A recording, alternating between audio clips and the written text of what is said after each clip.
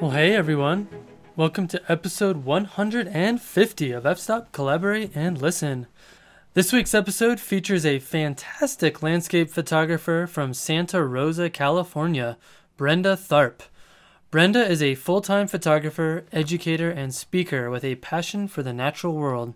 Her landscape and nature photographs have been used by Apple, Nature Conservancy, and the National Park Service, and she is a contributor to many books and magazines. We covered a wide variety of topics, including expressive nature photography, finding your voice, the art of seeing, seeking images in iconic places, recognizing the potential of a place, and her latest book on expressive nature photography.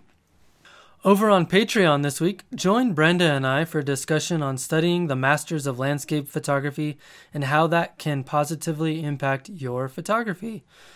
Additionally, Brenda is offering a discount on her book for patrons of the podcast, so if you're interested in purchasing it, head to Patreon to get a link to that discount.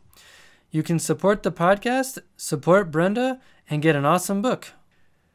Before we get started, I wanted to let you know about a special opportunity to meet me at the upcoming Nightscaper Conference in Kanab, Utah from May 20th to May 22nd. If you listened to my recent episode with Royce Baer, you'll know that the conference is going to be incredible. Royce has assembled the world's best night photographers for an amazing experience that surely won't disappoint. I'll also be doing some fun podcasting and panel discussions at the conference. So if you're interested, head over to nightscaper.weebly.com or find the link in the liner notes. Also, you can use the code PAYNE100, that's PAYNE 100, for a $100 discount on the conference. I hope to see you there. Okay, let's get to the show.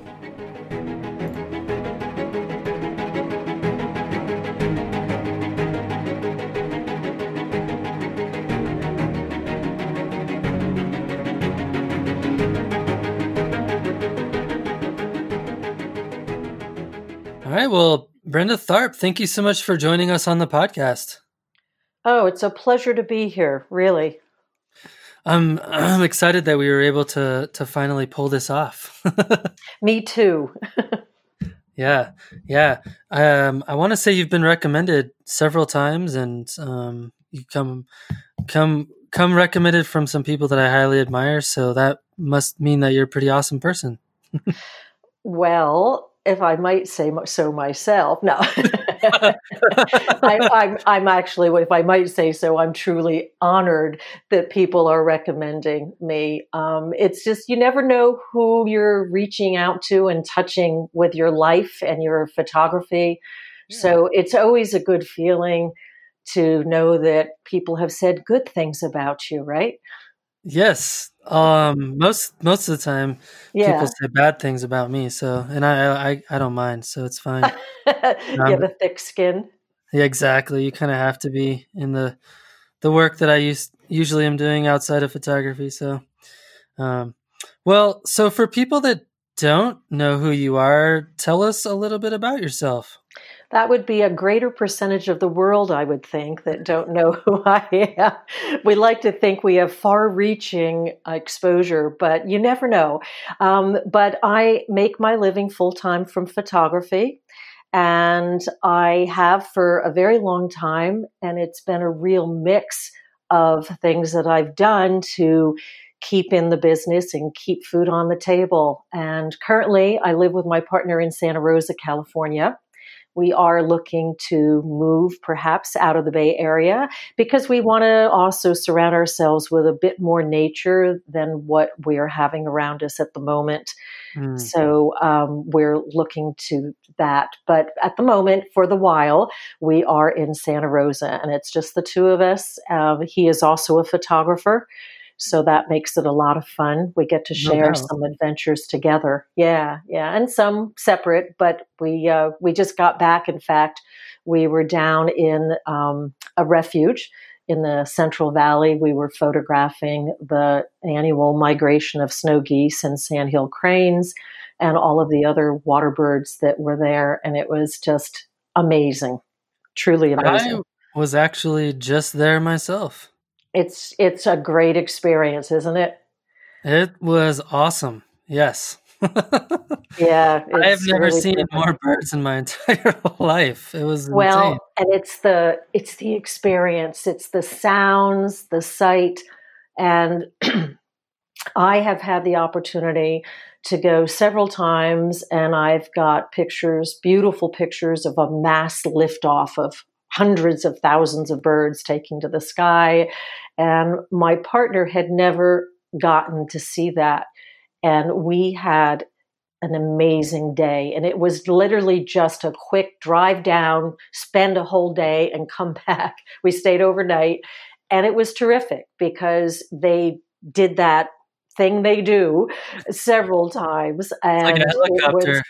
oh my gosh, it was just overwhelming, even for me. And I have seen it before. I never grow tired of that nature experience. So Mm, it was great. yeah. So, how did you find yourself in photography? Like, how did you come to this career path?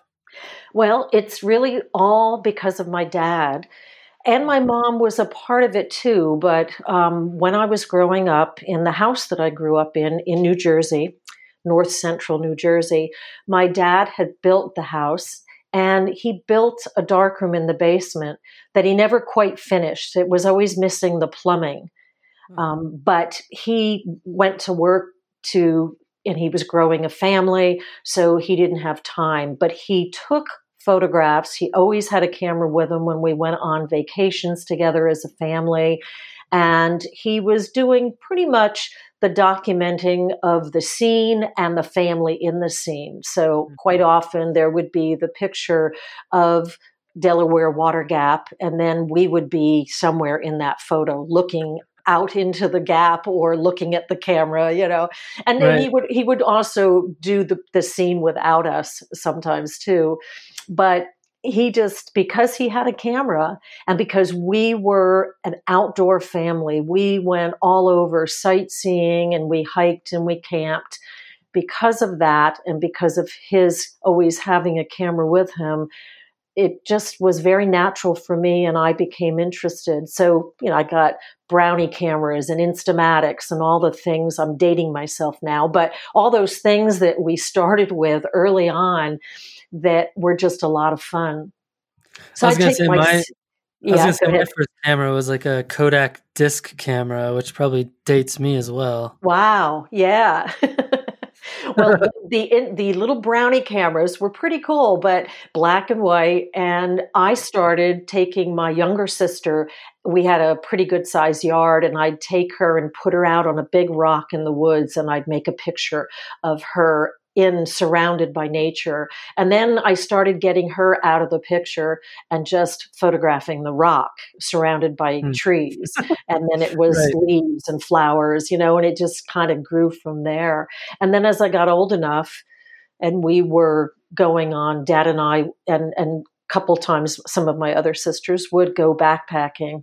Dad really loved to backpack. And so we did quite a bit of the Long Trail in Vermont Oh, and a lot of sections of the Appalachian Trail and piecemeal over time from the down in the Shenandoah area all the way up into Maine. So we had really terrific experiences outdoors. And I started, having, I get his hand me down cameras all the time, but I started going with him and we would make pictures together. hmm. The irony is, however, that Dad was one of these sort of type A personalities where when we set out on the hike, it was important to him how long it took us to get to the peak. Hmm. And so he would usually be ahead of me because I'd stop to photograph some beautiful cluster of lady slippers that were in bloom or something, or a Right. pattern in the leaves, and he would be up the trail and I would catch up and he'd say, oh, well, we did it in 27 minutes. Not bad. And I'd say, yeah, but Dad, did you see those lady slippers? They were beautiful. Oh, no, I didn't. Right. So over time, I think I taught him to slow down and start to enjoy the hike and see the things and photograph the things along the way. Yeah, it's funny. I got my start in photography by mountain climbing in Colorado. And I always, when I started getting more and more into photography, I always found myself having kind of this internal battle in my brain like, oh, I got to stop and photograph that. That's beautiful. No, you got to get to the top before the lightning storm comes. And I was always like constantly battling myself, like, no, get to the top. No, stop and take a picture.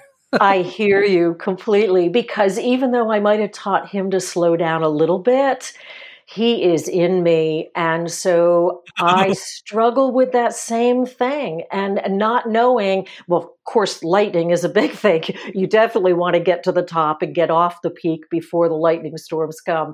But Right. that whole thing about getting somewhere and the destination being important and struggling with the pictures that you can make on the journey, I still have that, and it's never gone away. And sometimes it works in my favor, and other times, as you and I probably both know, it doesn't. So you have to make your decision and sort of choose. If it's a really killer shot along the way, maybe it's worth doing that and not getting to the peak. But I think you like to have bag those peaks, as they say, right? All the 14ers and so forth. Yeah, I've done all the 14ers. I've actually climbed the highest 100 mountains in Colorado, but Wow. yeah, it's funny because I found kind of the magic the magical way to do it is if you can if you can climb to the top before the sun comes out, Yeah. then you don't have to worry about taking pictures on the way, really. And then, you can take a really beautiful shot at sunrise, and then you can take your time getting down because it's still pretty early in the day. That's a great idea. When I lived in Colorado, and I left New Jersey in, when did I leave? 1984, and moved to Boulder, to Hmm. Northeast Boulder. And I was still working for Hewlett Packard at the time.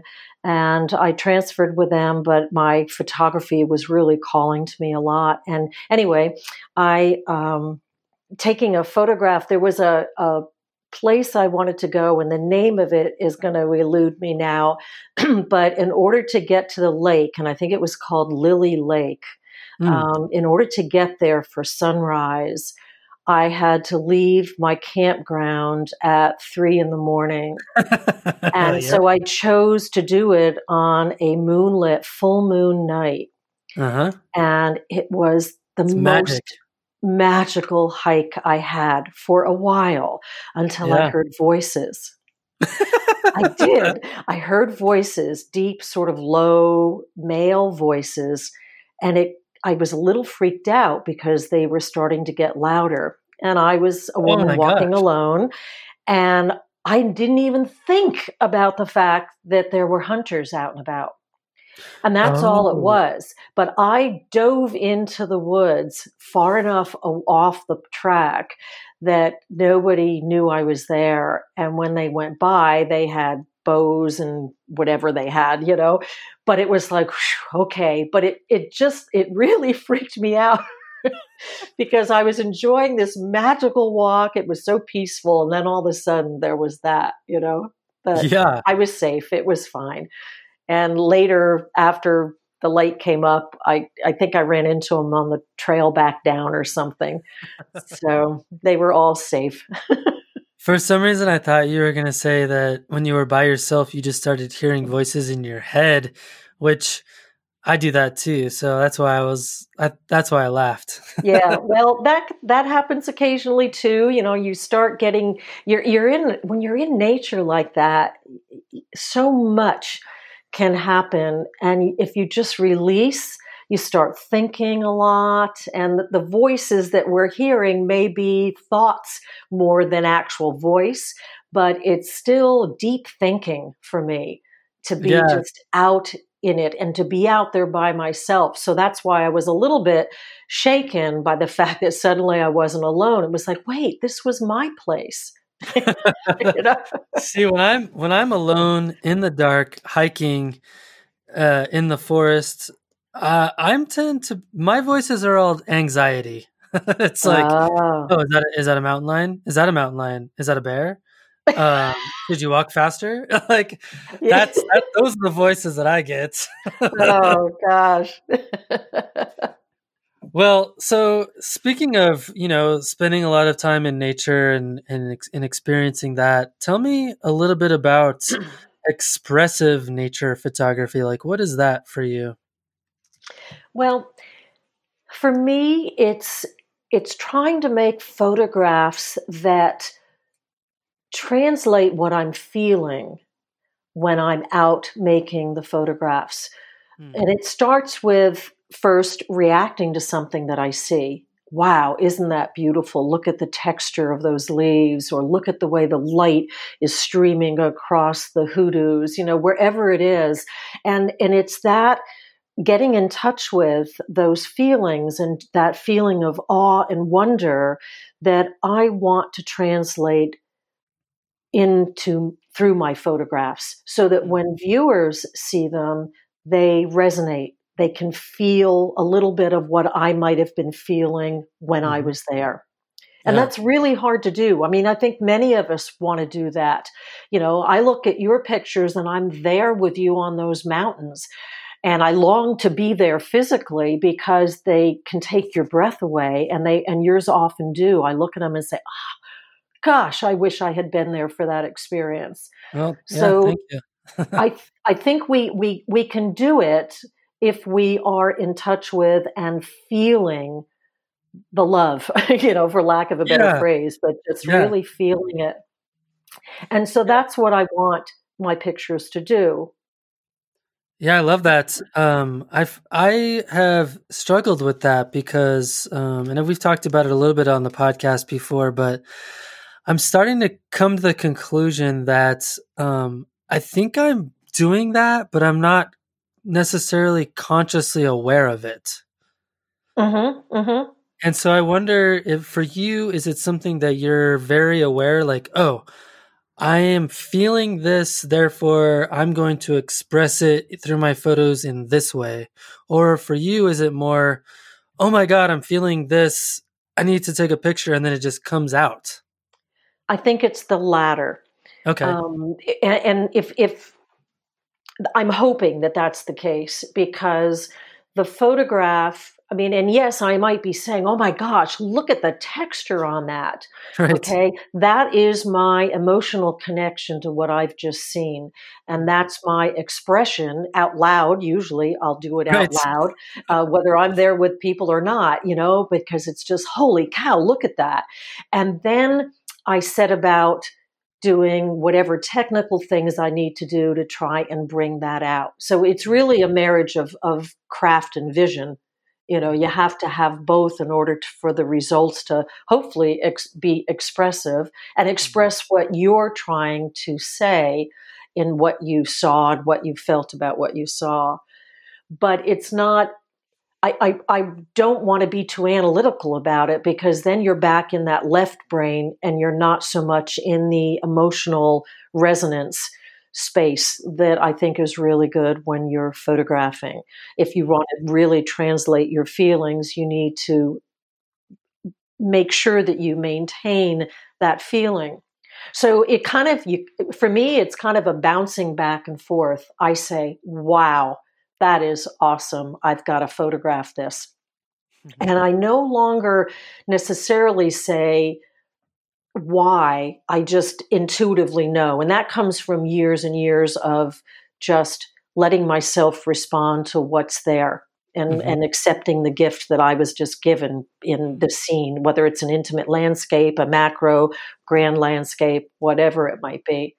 Mhm. And um, I'm careful that I'll go about the technical to make sure I've got the right aperture and the right shutter speed. I'll find the right point of view to, I think, express what I'm seeing the best, and make sure all the technical stuff is in place.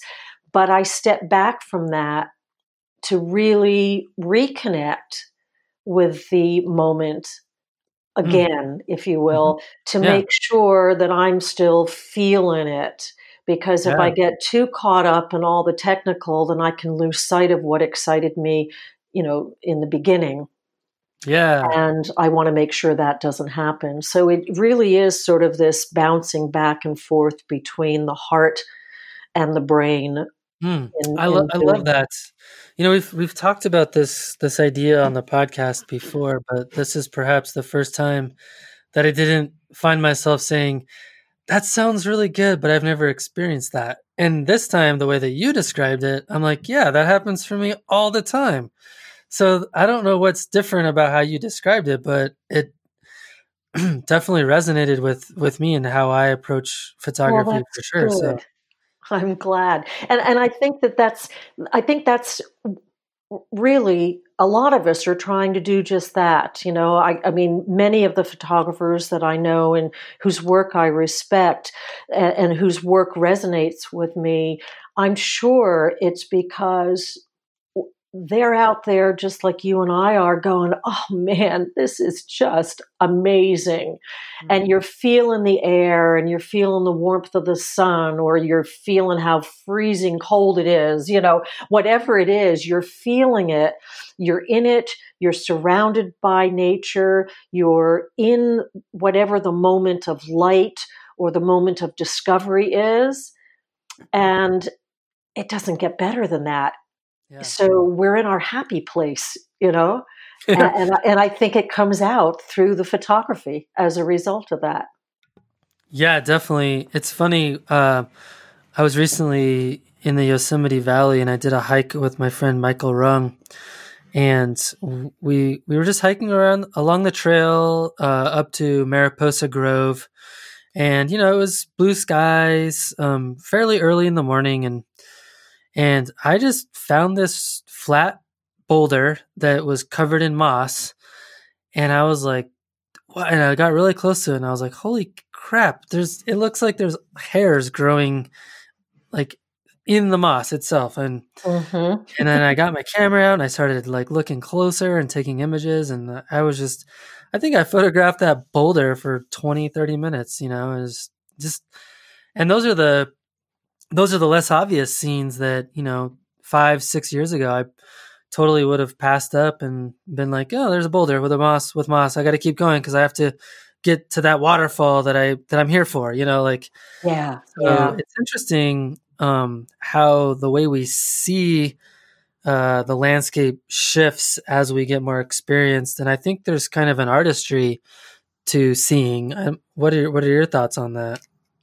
Well, I agree. I think that first off, I think it's really, excuse me, it's really good it's to have a plan when you want to achieve a certain photograph. Then you need to have a plan to get there at the right time, and Right. and know what issues there might be, like when is the moon coming up over the mountain, is it ever going to shine on the scene that I want to photograph or not. And there's all those things that are important, but there's also this idea of letting yourself go to be in nature, and choose times to not have a specific destination, and let nature show itself to you wherever you are, and spend time. I mean, you spent valuable time with that mossy boulder. Right. And whether or not you got a killer photo out of it matters so little compared to the expansion of your joy and the discovery of looking closer and saying, how cool is that's in there. Right. And I think that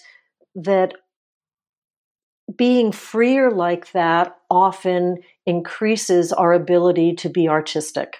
I don't know if that directly answers the question you had or not, but I just think that we've all seen formula approaches, and they work. You look on the internet and you see classic approaches to the big landscape and to some other even intimate landscapes. It's almost formula. I'm seeing many of the same things, and they might be technically really great, but they're what I'd call cookie cutter.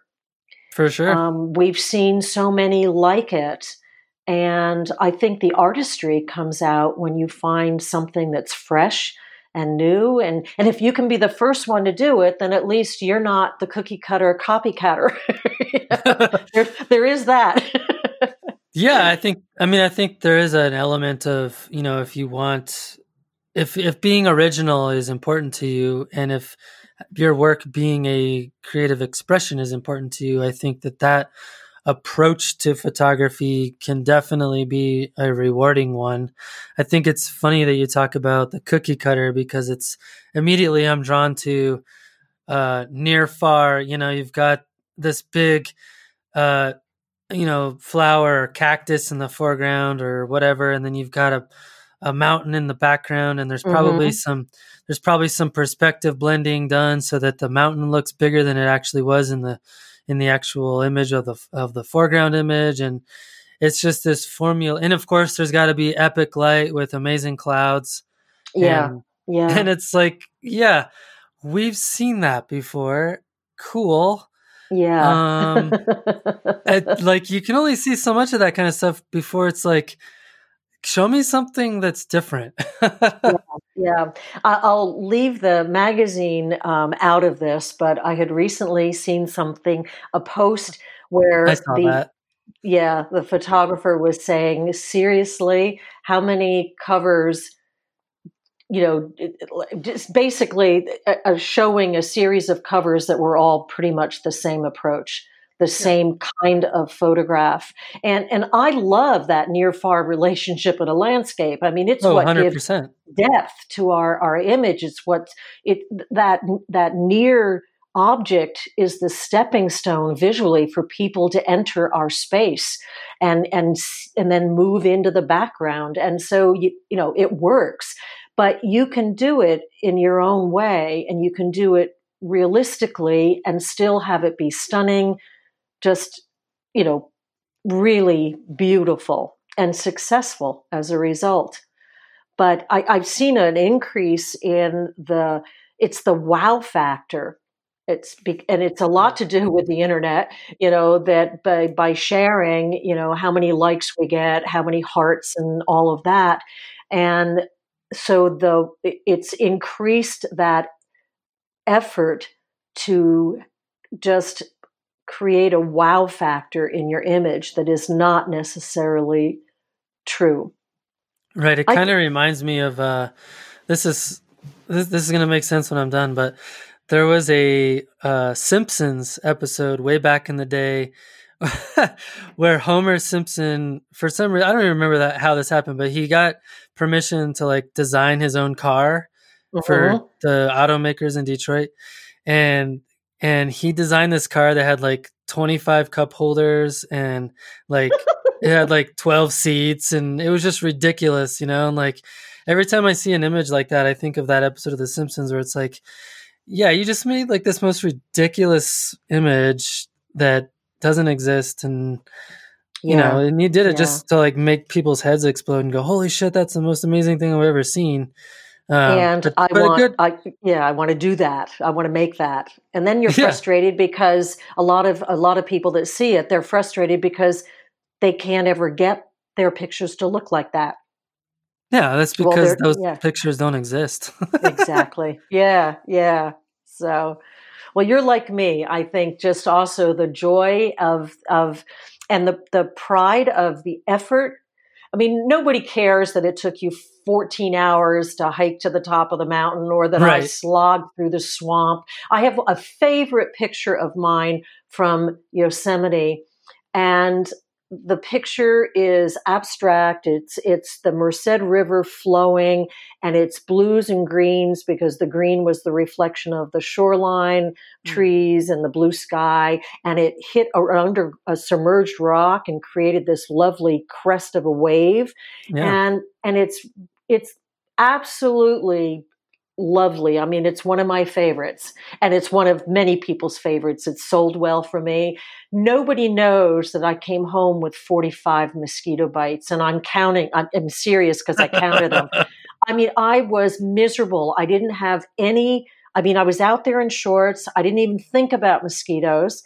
And at 4 o'clock in the afternoon, they come out and they are really hungry. And I was not going to leave that spot. And I was shooting film and I had to keep shooting. I shot an entire roll of film because I really didn't know what I was getting. So I was Right. varying the shutter speed, trying to time it when the wave kind of came up and frothed a little. And I didn't know what I had till I got home. But the picture doesn't express that. It expresses flow and purity and tranquility and peace and all those good things. And the story behind the scene is that I was slapping away in between hitting that remote release. Right. The emotion I'm trying to express with this image is misery. Yeah, right. So sometimes the story behind a picture is pretty funny, but I was really proud of the results that I got. I got a couple of keepers out of that role, but one in particular went on to become a limited edition print for me. And it just, it brings back memories of Yosemite, but it also brings back those mosquito bites for me when I look at it. Yeah, absolutely. I don't put that in the story when I put that picture up for sale. Well, so what is the process that you followed to kind of hone in and develop your style of photography and your voice as an artist? Ooh, loaded question. Because I really feel like I've been sort of in a boat without a rudder. Mm. I'll step back and this will make sense. When I was working for Hewlett Packard in New Jersey, I was always in my spare time going out and photographing nature. And I did things like lying down under a hedge on the property of Hewlett Packard to be eye level with a nest of mourning doves. And they were coming in and they were feeding their young. And I spent 4.5 hours lying down under a hedge to get the shot. But that shot won me a first place in the New Jersey League of Conservation Scientists or some long name like that. And I thought, I'm on my way. But I kept working because that was my job. And my family thought photography was a hobby. I mean, so I wasn't taking it serious either because I had no role models other than looking at National Geographic or Life magazine. And that was very documentary, very photojournalistic. Mm-hmm. So it didn't really relate to my love for nature photography. Well, I had a lot of things happen in my life, marriage, divorce, my mother dying and so forth, dad remarrying or announcing he was going to. And I felt like I was just shriveling up on the vine in this little town of Rockaway, New Jersey. And so I thought, I got to get out of here. And I read an article on the Milford Track in New Zealand, and it was a first-person account of a hike. And I was in my eye doctor's office, and I was just there with this person. I thought, I'm doing this. I am so doing this. And then I got called in for the fitting for my contact lenses. And when I came out, I thought, well, I'm coming back in 3 days. I'll finish the article then. And the magazine was gone. Oh, no. And I panicked because all the details about how you would make this happen were there, and we didn't have internet back then. So it was like, this is going to take a long research in the library to figure out who to write to and the whole bit. So anyway, my friend, his father was an auto mechanic, and they had the magazine in their auto shop, and I got to finish the article. And within 2 weeks, I had booked my one-way hike on the Milford Track and an additional 3 weeks to just tootle around the South and the North Island. And that was a life-changing event for me. My photography sucked. It was so bad. And I mean, I was doing better, until I left for that trip. I was traveling light because I was staying in hostels and I was backpacking, and you know how that is. It's like food or a lens. Uh-huh. Yeah. You always have to make those choices, right? Absolutely. But it was a trip of self-discovery. And so the pictures were snapshots of, here I am along the stream, this beautiful stream, but I wasn't I wasn't there for photography, as it turns out. And so one of these days I'm going to get back there because I loved the country. It was just amazing. And I have such good memories of it. So anyway, a rapid forward, I came back to New Jersey and I told my family that I loved them, that I was moving west and with the wagon trains, and so and your stone tablets. Right. And I thought, okay, now that I've said this, what does this really mean? And so I literally was going to move to Colorado and start photography.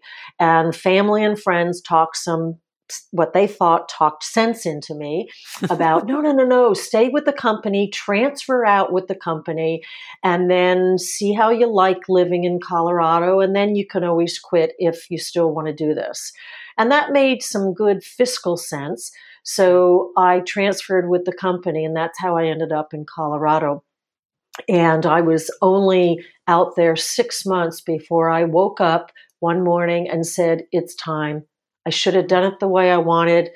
And I went into personnel, HR is called now, but I went into the office and I explained my predicament, and they just said, go with our blessing.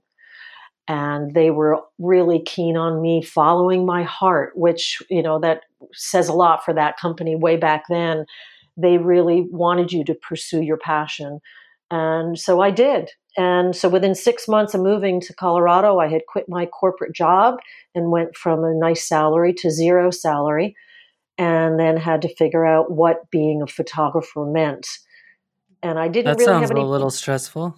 Oh, it was. Well, the more you get to know me, the more you'll realize that I tend to do radical changes like that. I get this idea and it starts to just build in me, and then I burst through the gate.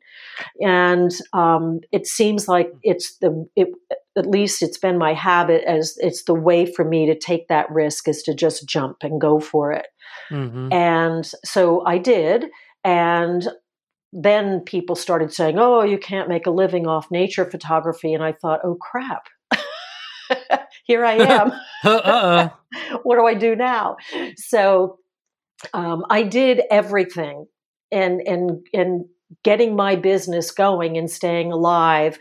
I photographed all sorts of things. I did corporate brochures. I did public relations photography. I did some advertising photography. I worked for Colorado Business Magazine, Colorado Lifestyle, Sunset Magazine. Along the way, at some point, Sunset Magazine hired me for 2 years. I was their Colorado photographer. But in between, any chance I had, I was climbing the mountains. I was spending 6 hours on my belly in a field of wildflowers and exploring as much as I could. And that love for nature that I had from way, way back was still there. And I thought, all this corporate work, all this other stuff isn't filling my soul. It's putting money in the bank. Well, not really putting money in the bank, but paying the bills, and feeding me. But it was like, no, I've got to change this up again. So I started putting the word out to places that would hire me for recreational photography so I could get to do some mountain biking and hiking. And I started doing stories for Sunset Magazine, where it was a pack trip in the Weminuche Wilderness. And I did a llama trek for them. And those were adventures that were really great assignments, because now I'm out in my element. I'm hiking, I'm seeing beautiful scenery, and I'm getting to make pictures of it as well as the people hiking, and the llamas, and they were cute. So, that was all fun and part of it. So that kind of got me back on a track towards my landscape and nature photography. And I was also teaching workshops way back then. Sort of from the time I started my business as a photographer, I guess I thought I had something to say. And I was teaching workshops, and I was brand new in the business, but I was teaching people how to make better pictures. Mm-hmm. And there's always somebody that wants to learn that is below the skill level you're at. So I got in touch with a couple of the camera stores that were in Denver and Boulder, and I put flyers out and said, this is what I'm doing. And I started doing these little weekend workshops, or we would go out in the field on Saturday. They'd turn their film in. We'd meet Wednesday night after we got film back, and we'd meet at my apartment and we'd critique the photos. And then that was the end of the workshop. And then it grew and grew from there, where I was doing 5-day workshops. So, that's awesome. So through that journey of personal discovery and also risk taking, how did you kind of refine your vision for how you wanted to take, what direction you wanted to take your images? Well, also a loaded question. You're really good at these. I try. That it's good, because I would have to honestly say that discovering my vision or refining my vision is an ongoing journey for me. I hope that it will never be over, because the process of learning to see in fresh ways and even attempting different subject matter, like your Boulder, you're known for your big, beautiful landscapes and mountain vistas and so forth, and I don't think of you in terms of the real close in intimate work, but how exciting that you're exploring that. Because I think that whether you stick with that or not, and I say you collectively, meaning myself included, or any of us, whether we stick with it or not, we're expanding our abilities to see more deeply and refining. If that's not it, then it further helps refine what is it for us, what makes your heart sing, And I will say that my refinement or my style and vision has really developed on its own quite naturally by allowing myself to photograph the things that I'm drawn to and not necessarily photographing the things that I think I should be photographing. Mm-hmm. Stock photography was an area that I made a fair amount of money in back in the day. And so I don't want to start crying. So, but it's definitely a different business now. But stock photography, it kind of you ran the risk of shooting what would sell. Shooting what they would accept into the library. And so you were trying to be all things, or you were at risk of becoming a photographer that tried to do too many things. And I was guilty of that for a while. And so gradually I found myself working to get into stock agencies that were really looking for beautiful nature scenes, knowing full well that they might not make as much money as a lifestyle shot with hikers in the landscape, but still feeling much more comfortable in my place of just photographing the beauty of nature and what I saw that was awesome and wonderful, and that made me happier. So over time, I just was trying to be true to myself. What gets me excited? And the big landscape does, but the intimate landscape really does for me. In fact, Sarah Marino, I have not met her, but boy, we've come close, passed in Death Valley a few times, but I really can't wait to meet her in person. I feel like she's a kindred spirit in terms of her eye for seeing the intimate. Oh yeah, she's awesome. You'll have a great time meeting her. And I love her work, and I resonate with it because and that's the thing. I mean, for you, what is it for you when you look at somebody's work? Who, maybe not so much who, but what is the work that grabs your heartstrings?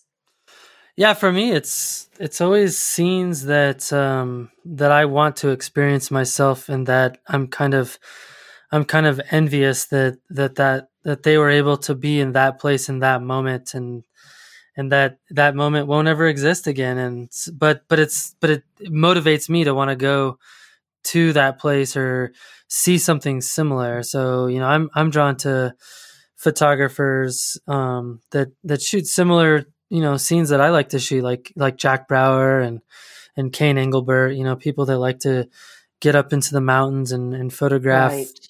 um, those types of scenes in the places that I'm most connected to emotionally. So, Mm-hmm. um, but Yeah. I'm finding myself more and more drawn to desert Southwest scenes. I'm finding myself more drawn to those intimate landscapes. I think the challenge with intimate landscapes that I've run across is that it's really hard to convey um, an experience with that image. Not necessarily like an emotional experience, sure, but when it's disconnected from, uh, you know, the broader scene that you find Mm-hmm. that particular image in, it's hard to connect it with an experience that you yourself might have. Um, True. Very true. Yeah. I mean, I look at the intimate landscapes as, for me, images that shout out, "Look at me." right, Yes, the grand landscape is wonderful, but that grand landscape is made up of millions of pieces of things like me right, that, and the intimate view is often trod on, we walk right. across it, and it's like, No, you look at pass this right by gorgeous. it. Yeah, yeah, you pass by it. And so for me, it's been about, for the intimate view, it's about saying, look how wonderful and beautiful this is as well, you Yeah. know. So, but it is hard to express an experience. Hopefully, in the intimate work, you're expressing or awakening the realization of beauty in the small scene, that Oh, for there sure, is that makes so sense. much there that, if we take the time to look a little closer, look a little bit more intimately, and feel a little bit more of an intimate connection with nature as well, Well, and I then know, we'll see it. like when you're looking for those types of images, you you almost have to, slow way down Hmm. and be much more aware of your surroundings and how you feel, and like what the light is doing on things that you're not normally looking at carefully. And what I've found in trying to make photographs that are more intimate is that you have a deeper connection and appreciation of a place, um, but it doesn't necessarily convey an experience in the final image for me. So for me, it's like you have this huge benefit of it representing uh, um, like how you felt and what you really liked about a place, but you don't necessarily also be able to see in the photograph, oh, like that was a huge hike I did that day or whatever, like, Yeah. and I don't necessarily think, everyone's gonna attribute importance to imagery in different ways. Like maybe other people don't think photography that can convey an experience is important, and that's fine. Hmm. But Hmm. for me, that's consistently the type of photography that I'm drawn to, is ones that can make me go, wow, I bet that was freaking awesome to be there. And now I want to go hike too. Like I want to do that now myself. Yeah. So, Well, it um, really all stems back to something that Ansel Adams said a while ago, and it's basically that you don't make, and I'm paraphrasing, but you don't make pictures with just a camera. You bring to the act of photography all the pictures you've seen, the people you've loved, the music you've heard, the books you've read, and in other words, mm, you're looking at life through the filter of your own experiences.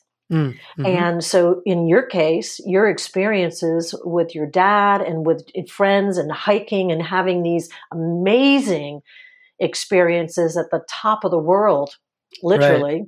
You know, those are they're so special, and they make you feel so good. It's like, it's an adrenaline rush, and you want more of that, because that's your connection to the world.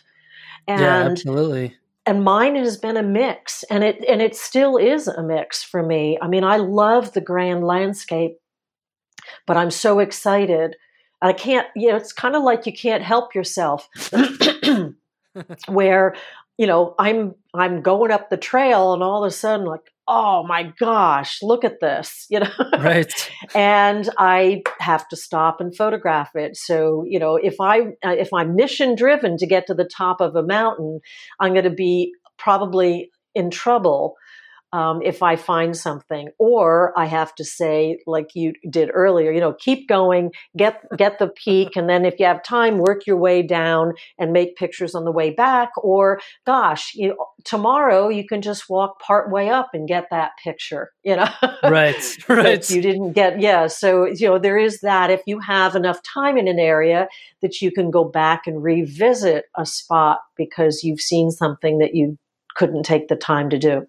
Yeah, it's funny. So, This past fall, a group of friends and I spent probably 3 nights at this particular campsite near Crested Butte in Colorado, and we found ourselves going back over and over again to this particular meadow. Well, I don't even think you can call it a meadow. It was more like just a forest filled with trees, with a trail, and it's in the wilderness. And but we kept going back to it because every time we would wander through the forest, we would each kind of find something new that kind of grabbed our attention, but we always left thinking like, I know I missed something. I know there's more. And so we kept going back and back and back, and it yields like really positive results. And actually, my friend Kane and I, we've gone back to this particular forest. It's probably only, gosh, I don't know, 2 square football fields in size. I mean, it's not a huge forest, but it's packed full of stuff that is of interesting. opportunity. And yeah. Isn't that exciting when you find a place like that? And there's more places out there than we even realize that are just rich with potential.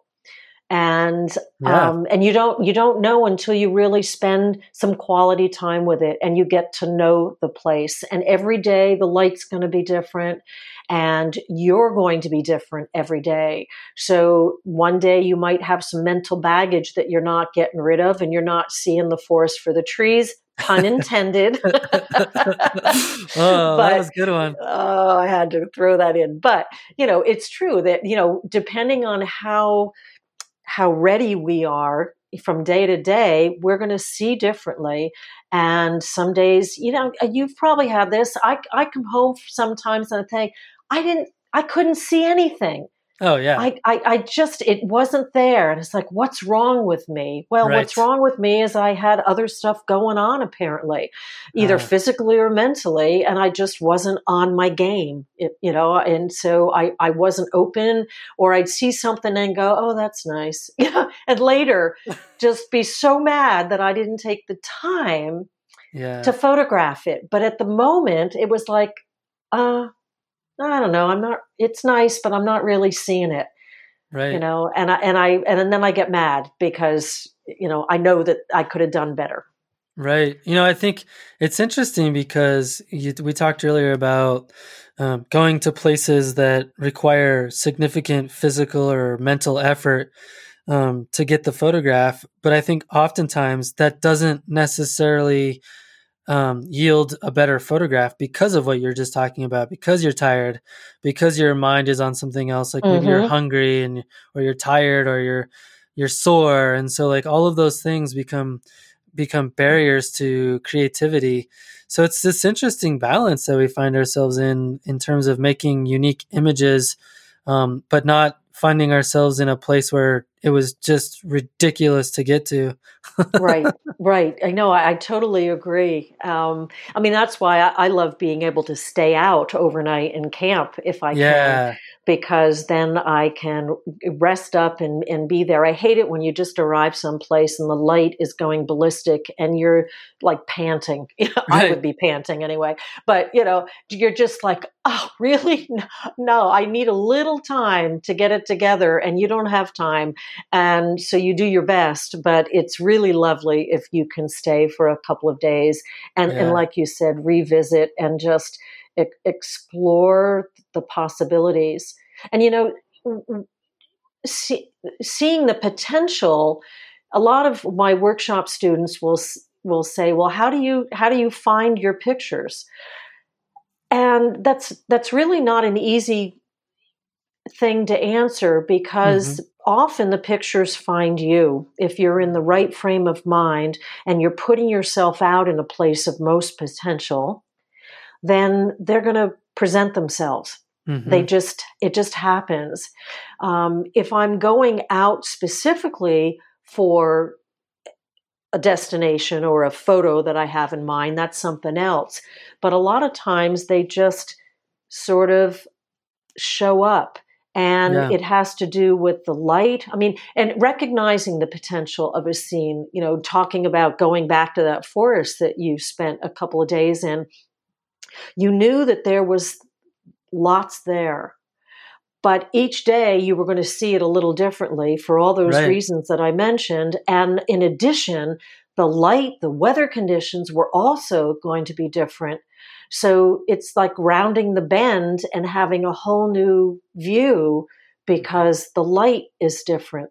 You were Right. there earlier than later or something, and that changes things. And so sometimes I get someplace and I say, well, this is not the light for it, that's for sure, but I can recognize that it would be awesome in certain light or certain better season if it's a place I'm exploring for the first time.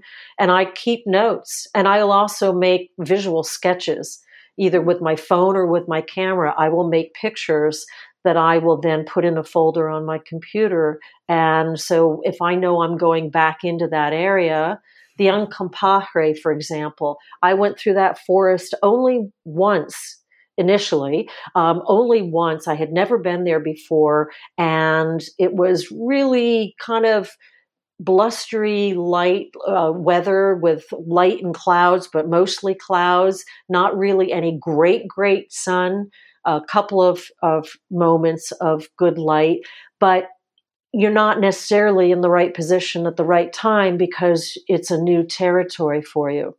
Right. And so I made pictures so that I had a better sense of where I wanted to go to when I went back, and hope that the light was going to be good for it. But that was important. So I do these sketches to help me with remembering the potential of a place. Yeah, I do the same thing.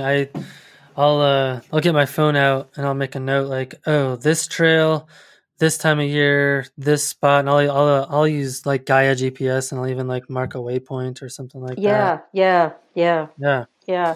And I think that's important because if we if we just are always on the move to the next best thing, then we're missing a lot of opportunities. And if they're near enough to us, it's worth going back. I have a state park that's near me, and I've been back a couple of times in spring. And each time I discover something new I hadn't seen before on the same trail.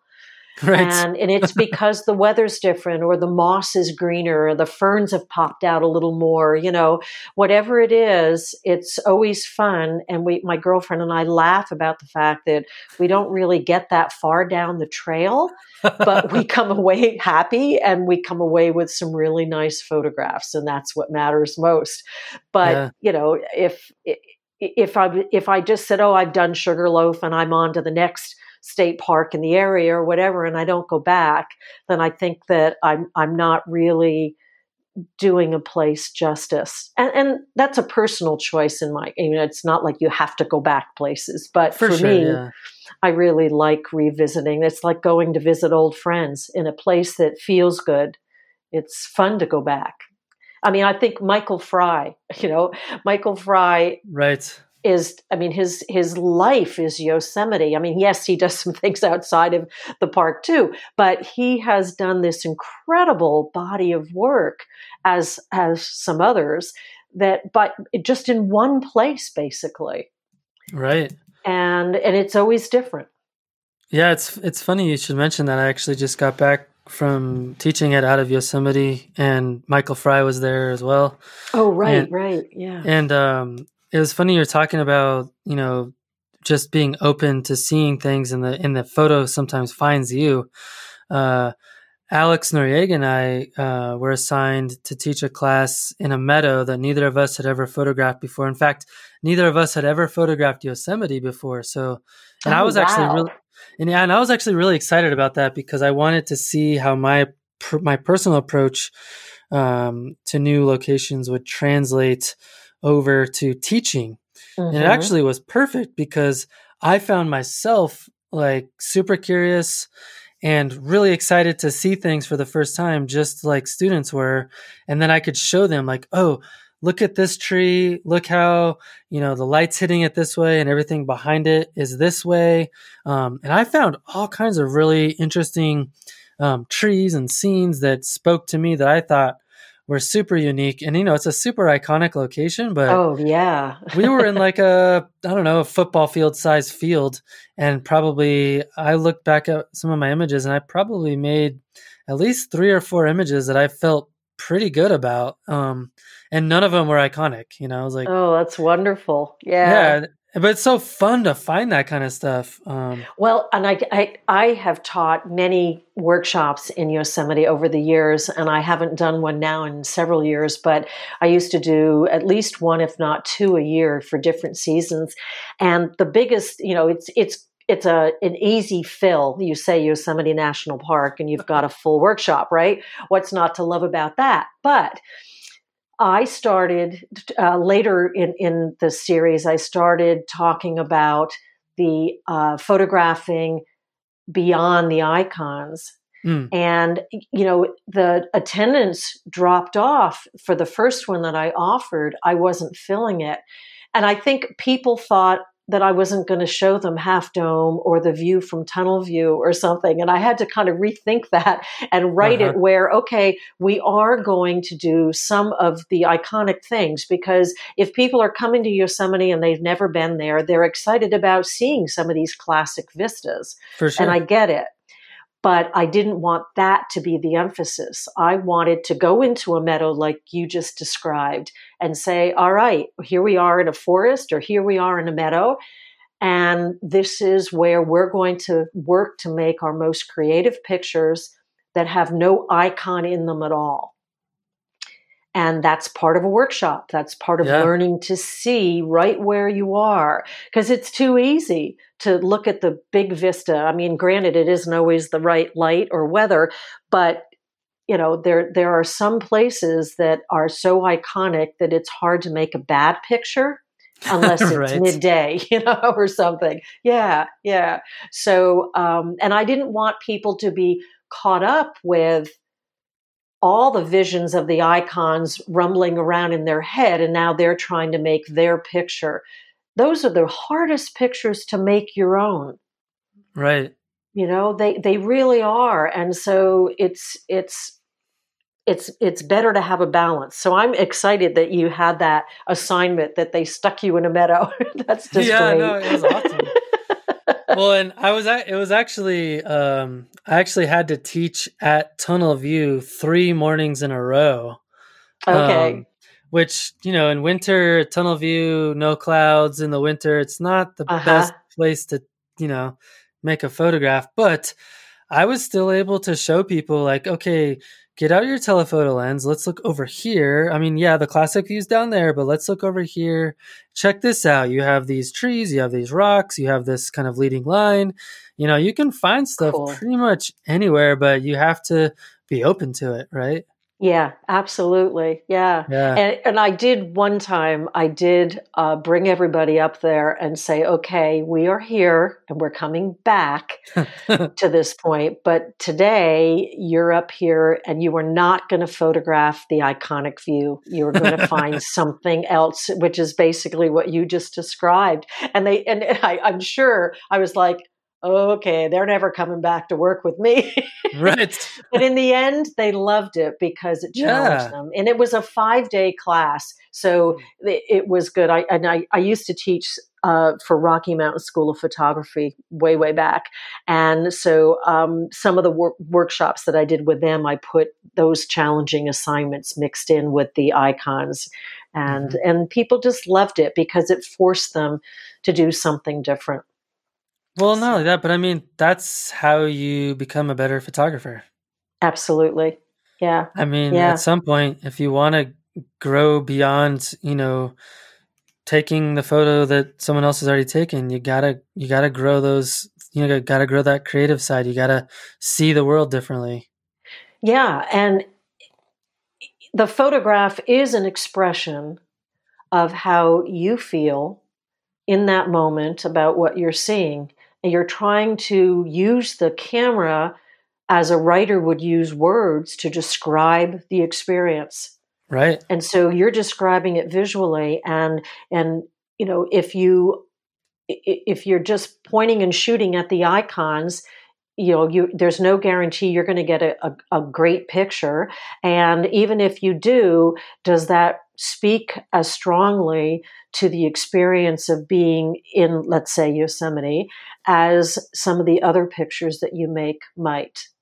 Right. And so, I take delight in really going down the other path, going away from some of the iconic vistas and formations and so forth to find my own personal Zion or my own personal Death Valley.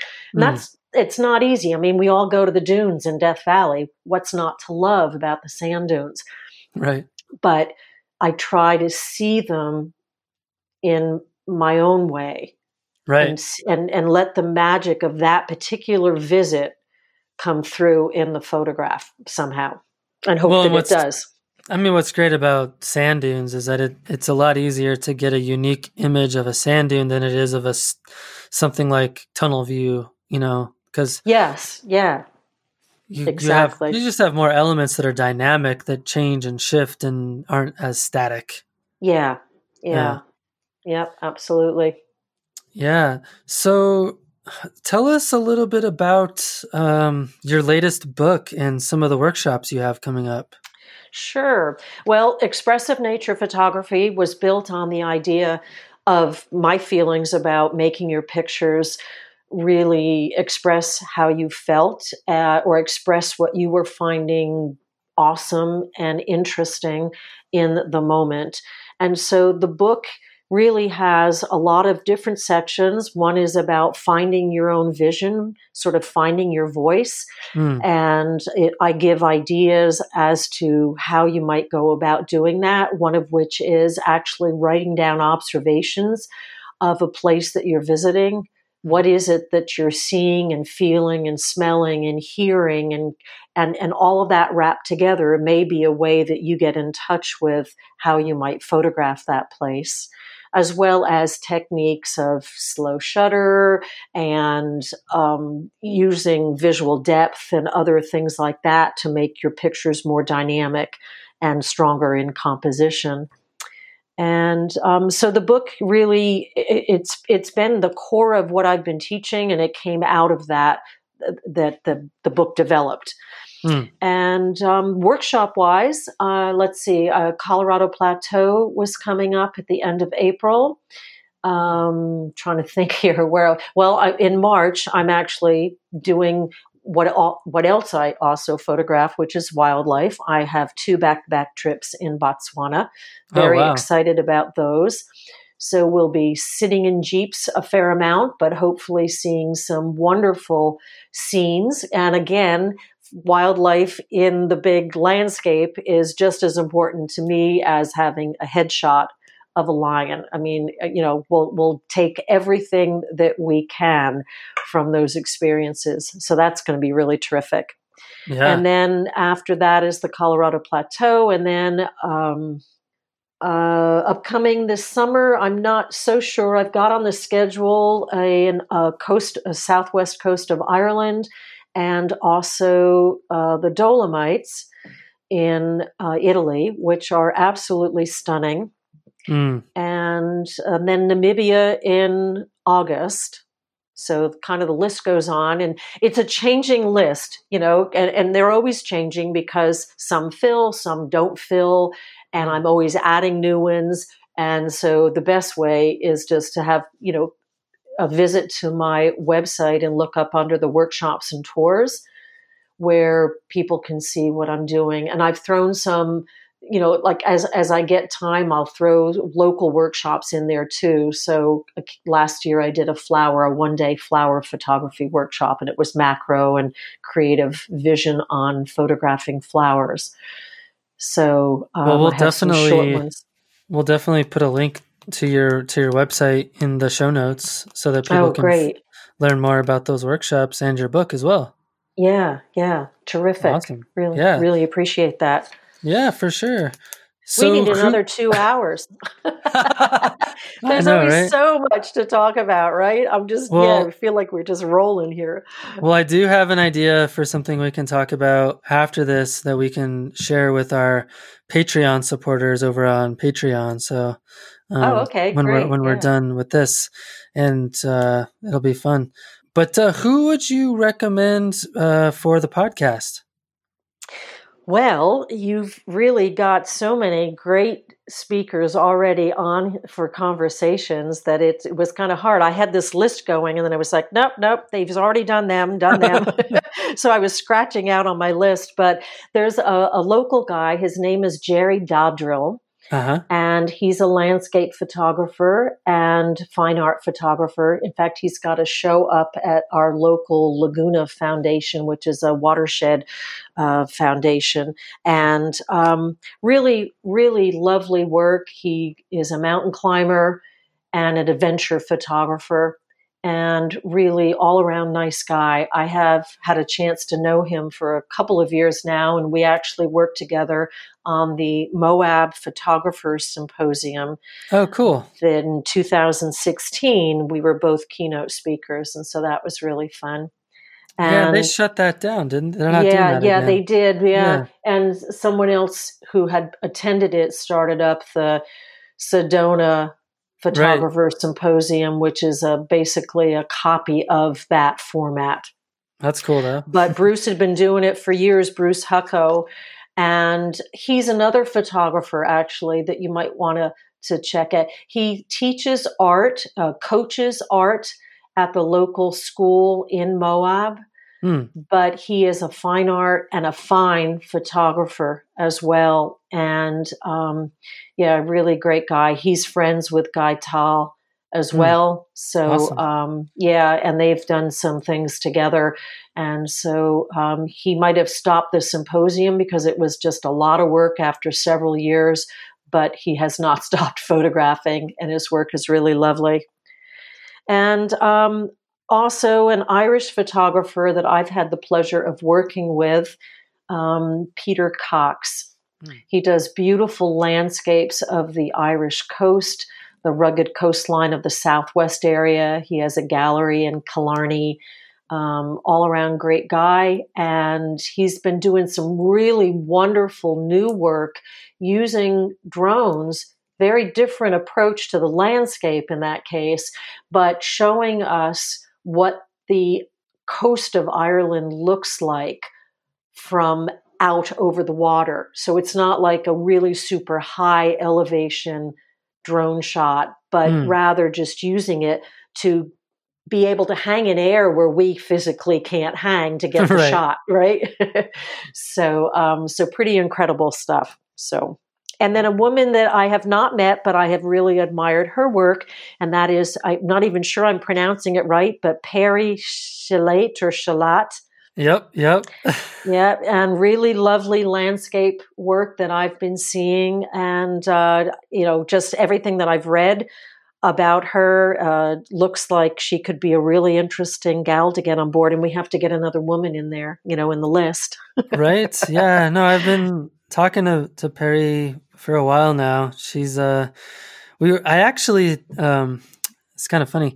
I actually went on vacation this last summer to Montana, and I was supposed to do a podcast with her at her house, but we weren't able to make it work.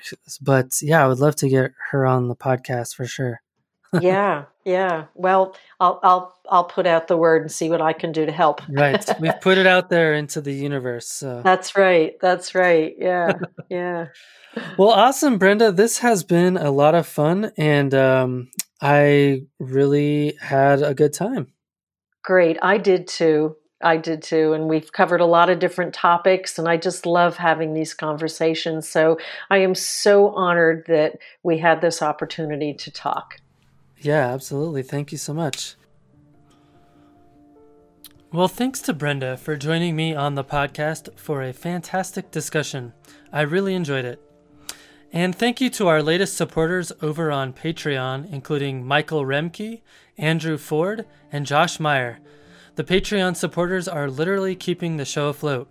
I recently have paid over $2,000 for various costs relating to the podcast, so your generosity is really critical for the long-term viability of this project. I appreciate you. If you'd like to join us in supporting the podcast, just head over to patreon.com/fstopandlisten. Well, I always love hearing from listeners, and especially our patrons. I'd love to hear, why do you support the podcast? And I'd love to see your post about your reasons over on social media or in an email to me. Thanks for staying in touch. All right. Well, before we get to the upcoming guest list, I wanted to remind listeners that my good friend Gary Randall still has some workshop openings for his 2020 Columbia River Gorge workshops. You could not meet a nicer guy than Gary, and he is possibly the most knowledgeable photographer when it comes to the Columbia River Gorge, which also happens to be one of my favorite places in North America. Check it out by going to gary-randall.com or following the link in the show notes. All right, let's talk about who's coming up on the podcast. So next up is my podcast recording with J. Henry Fair. He was the winner of the Landscape Photography Conservation Award here on F-Stop Collaborate and Listen. And buckle your seatbelts because Henry spoke from the heart on some very controversial and political topics. We also have Scott Walton coming soon. I'm actually recording with him here in about an hour. He is a photographer from Ohio who supposedly has some really interesting stories about photographing various celebrities. And of course, he is a landscape photographer as well. We also have Mei Zhu. She is a photographer from Colorado with some absolutely incredible work. We're going to be recording with Nikolai Alexander. He is an interior designer. Jaron Schneider, he's a filmmaker working as a freelancer. We have Clay Bolt, the former president of NAMPA and a well-known conservation photographer. We have John Barkley. He is a well-known photographer who leads workshops focused on mindfulness. And we have Christian Fletcher, a photographer from Australia. All right, well, that's all for now. Thanks for stopping in, collaborating with us, and listening. See you next week.